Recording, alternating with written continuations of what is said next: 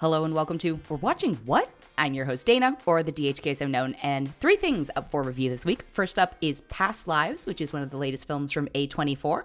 Then there's Wes Anderson's newest film, and it's called Asteroid City. And finally, I'm a Virgo, which is a new series from Boots Riley out on Amazon Prime. First up is a film called Past Lives, and I don't want to overinflate your expectations because that's always a concern with a movie like this, but what I will say is this is one of my favorite films of the year so far. It really resonated with me. I found it to be such a beautiful film. It's from writer-director Celine Song. It is her feature debut, and it centers around these two characters, Nora and Hae-sung, and they are little kids who grow up together in Korea. Nora and her family eventually emigrate to Canada, and then Nora goes to school in New York, and they lose touch for a while, and then finally they reconnect. And I think most of us, if not all of us, have someone in our life that they're the what if. And, they can be the what if of a romantic nature. They can be the what if of a friendship. They can be any sort of what if. There are always those people who come into your life and, they honestly change the trajectory of it. And you have to wonder, sometimes they fall out of your life. But what happens when you reconnect with them? I'm someone who's still close with a lot of people I grew up with.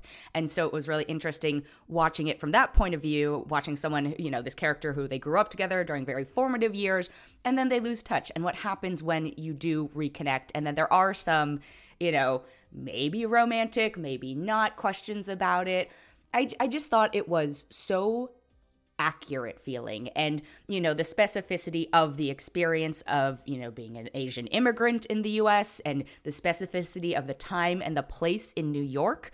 There were a lot of, this is gonna be so specific, but a lot of the technology moments really rang true to me and helped sort of build the time that they were in, because if anyone listening has friends or family or whatever who live abroad or live afar, something like Skype was so important in sort of being able to reintroduce how you connected with people, or the introduction of Facebook, where suddenly, the what ifs could reappear, where you haven't talked to this person for a decade and then you find them on Facebook and suddenly you are chatting again. And, what happens when if they actually materialize, in a corporeal form in front of you.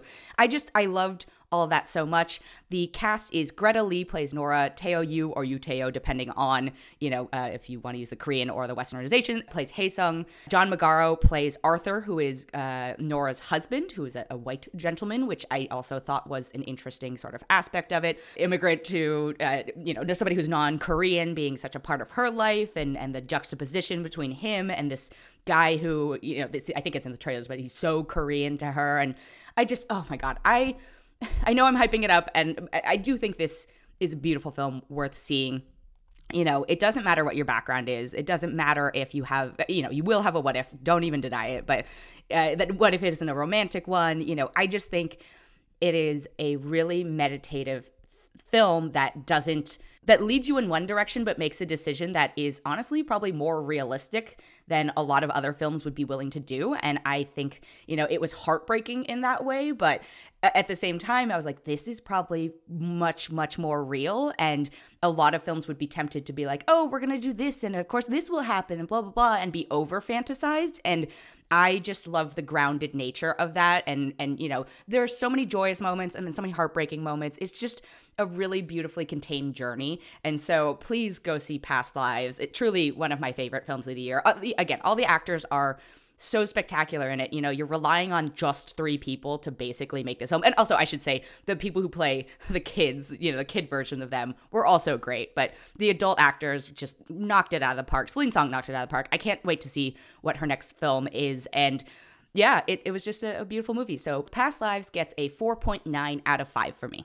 I'm going to take a quick break and be right back. And I'm back. The next film I have is called Asteroid City, and it is the latest film from Wes Anderson. And I know that he has his rabid fans, the diehards who have made maybe their entire personality out of being a Wes Anderson fan.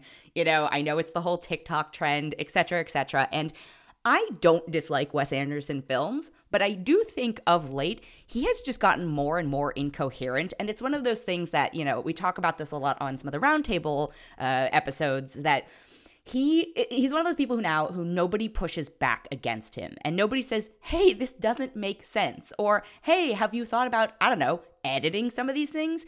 Same thing happens with like a Martin Scorsese and how we get a 3-hour cut of a film. You just hit a certain level and people stop saying no. And I don't know if it's because they have become so diluted or because they're just too lazy to. Or they know that the fans of it are going to go see it anyway. But either way, I have found his last few films, him being Wes Anderson, to be increasingly less coherent, and not in a quaint way. It's just sort of a chaotic, almost annoying way to me, in that there's so much hubris involved in being like, I don't have to tell any sort of story here. I'm just going to do whatever I want to do and you will like it because I have built up enough of, a cachet in this industry that I've been allowed to do that. So this one stars all of Hollywood, basically. It stars Jason Schwartzman, Scarlett Johansson. Tom Hanks is finally in a Wes Anderson film. And, Tom Hanks is always Tom Hanks. So I don't. It's also got Jeffrey Wright, Tilda Swinton, Bryan Cranston, Edward Norton, Adrian Brody, Liev Schreiber, Hope Davis, Stephen Park, Rupert Friend, Maya Hawke, Steve Carell, Matt Dillon, Hong Chow, Willem Dafoe, Margot Robbie, Tony Revolori, and Jake Ryan. And the premise behind it is that there's a bunch of kid scientists going to a convention that's in the middle of, nowhere in the desert because there is a award ceremony happening, all this stuff. And then everyone gets trapped in this area for reasons. And the other thing about this, and I hope this is not a spoiler, but I don't even care I do care. I don't want to spoil anything for anyone, but I should just warn everyone that there's a play within the play aspect to this film that really bothered me as a trope. I get frustrated by this, and I've actually seen sort of other folks try and ape Wes Anderson and also ape some classic whodunits in this way, and it's not working. Like I don't think it's working in the modern interpretation of this sort of Inception-y thing. Christopher Nolan is another person where nobody says no to him. Anyway, so there's a play within the play aspect. So there's like the telling of the story and then the making of the telling of a story. And so you've got, the things actually taking place in Asteroid City, and you've got this whole like acting theater thing happening, and some people are dual casts. And it was so much of a slog for me, and I just found no joy in it. There was one thing in this entire film that I got like a chuckle out of, but there are plenty of other things that I think were meant to be funny, but I've hit this break point with his films where I don't look forward to a Wes Anderson film anymore. There was a time and a place where I was like, oh, I can't wait to see what he's doing next, but I have hit my break point with him. The dryness of some of it is no longer charming. I don't have a problem with sort of the pacing or like the speech patterns that people use, but I just also, the set dressing is always very distinct, and that's fine. I don't have a problem with that necessarily, but I'm kind of just like, do something else, man. Like, I want to see what you do. It's just some like nonsense. This is all nonsense. And even though I will give him slight credit for finally starting to add a little bit of diversity to his cast, the stories don't reflect that at all. And I feel like he has been sort of, strong-armed into doing this. And it almost bothers me even more because I'm like, I know you don't want to cast these people in these roles, but you've done, and these people are great actors, right? Like Jeffrey Wright has been in multiple Wes Anderson films at this point, but these stories are always just so centered around white stories, quite frankly. And especially for, me as a juxtaposition to something like Past Lives. And I'm not saying I have a problem with white stories, but we've seen so many of them, and he's not doing anything interesting with them anymore versus, and he's casting these characters of color and just sort of trying to shoehorn them into his world as opposed to using anything unique about them. I found that frustrating with this one. Don't even get me started on friggin' Isle of Dogs. But anyway, there's a moment in this movie that told me like exactly who the audience for it was, and it told me that I was not the audience for it, where again, I'm not giving too much away, but there's like a pretty aggressive moment between like a father and a son that I didn't find funny in the slightest. I don't think the way this character was treating his kid was very nice. I don't think it was meant to be nice, but it also felt not very modern, and it's a period piece. But either way, I was like, I don't think a modern audience, like there's a problem happening here. And the fact that like some of the people in my audience were laughing at it very hard, I was like, oh, ew, this is 100% caught in the past. This is the past of like Wes Anderson heyday. We no longer an audience of Wes Anderson heyday. I hope as audiences we have evolved past this, but I know for a fact that there is an audience for this film because, again, people were laughing at it, a select number. I was at least glad that it was not the entire, theater was uproariously laughing, although that's not really what you go to a Wes Anderson film for. Yeah, I just found this completely pointless. I don't even think the play within the play aspect of it was interesting or added anything to it. I felt it was very gimmicky. I thought the actors were doing the roles that they were assigned, and I think they did a fine job. I just did not enjoy any of their performances particularly. They all were fitting within the Wes Anderson world. And so that's not, that they are doing what they're asked. And I'm like, well, it's not your fault. You're doing exactly what you have been asked to do. It's just what you have been asked to do is not something I gravitate towards at this point. I think the one thing that stood out to me is the kid, Jake Ryan, who plays Jason Schwartzman's character's son. I was like, damn, I was convinced that he was related to Jason Schwartzman because they did a great job of he did a great job of picking up Jason's mannerisms. But yeah, it's a hard pass for me. If you are a hardcore Wes Anderson person, I think you'll probably find something that you'll enjoy out of it. But I really do encourage you to look like, do you actually enjoy these films at this point? Or have you deluded yourself into enjoying these films at this point? And that doesn't take away from your enjoyment of his earlier catalog, but really, we should be approaching these with a more critical eye. And from that standpoint, it was a no for me. I do not recommend it. I'm going to give it a 2 out of 5. And the last thing I have this week is a new series out on Amazon Prime, and it's called I'm a Virgo. And I do know how to describe this series because it has a tagline, but I almost don't know how to describe this series in the best way possible. So it is from Boots Riley, who did a film called Sorry to Bother You in 2018 that, Boots Riley is such a unique voice, somewhat in a way that a Wes Anderson is, but I don't want to compare them because I've just said Wes Anderson has, but this is the difference.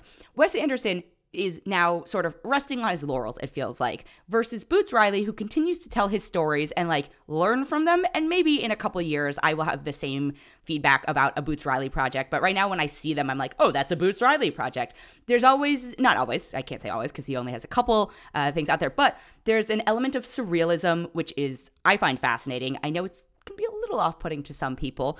He did a film called Sorry to Bother You. I thought it was amazing. Both of this and I'm a Virgo are set in Oakland. I always acknowledge I am from Oakland, and it hits very much authentically home to me, but it's this sort of surrealist Oakland.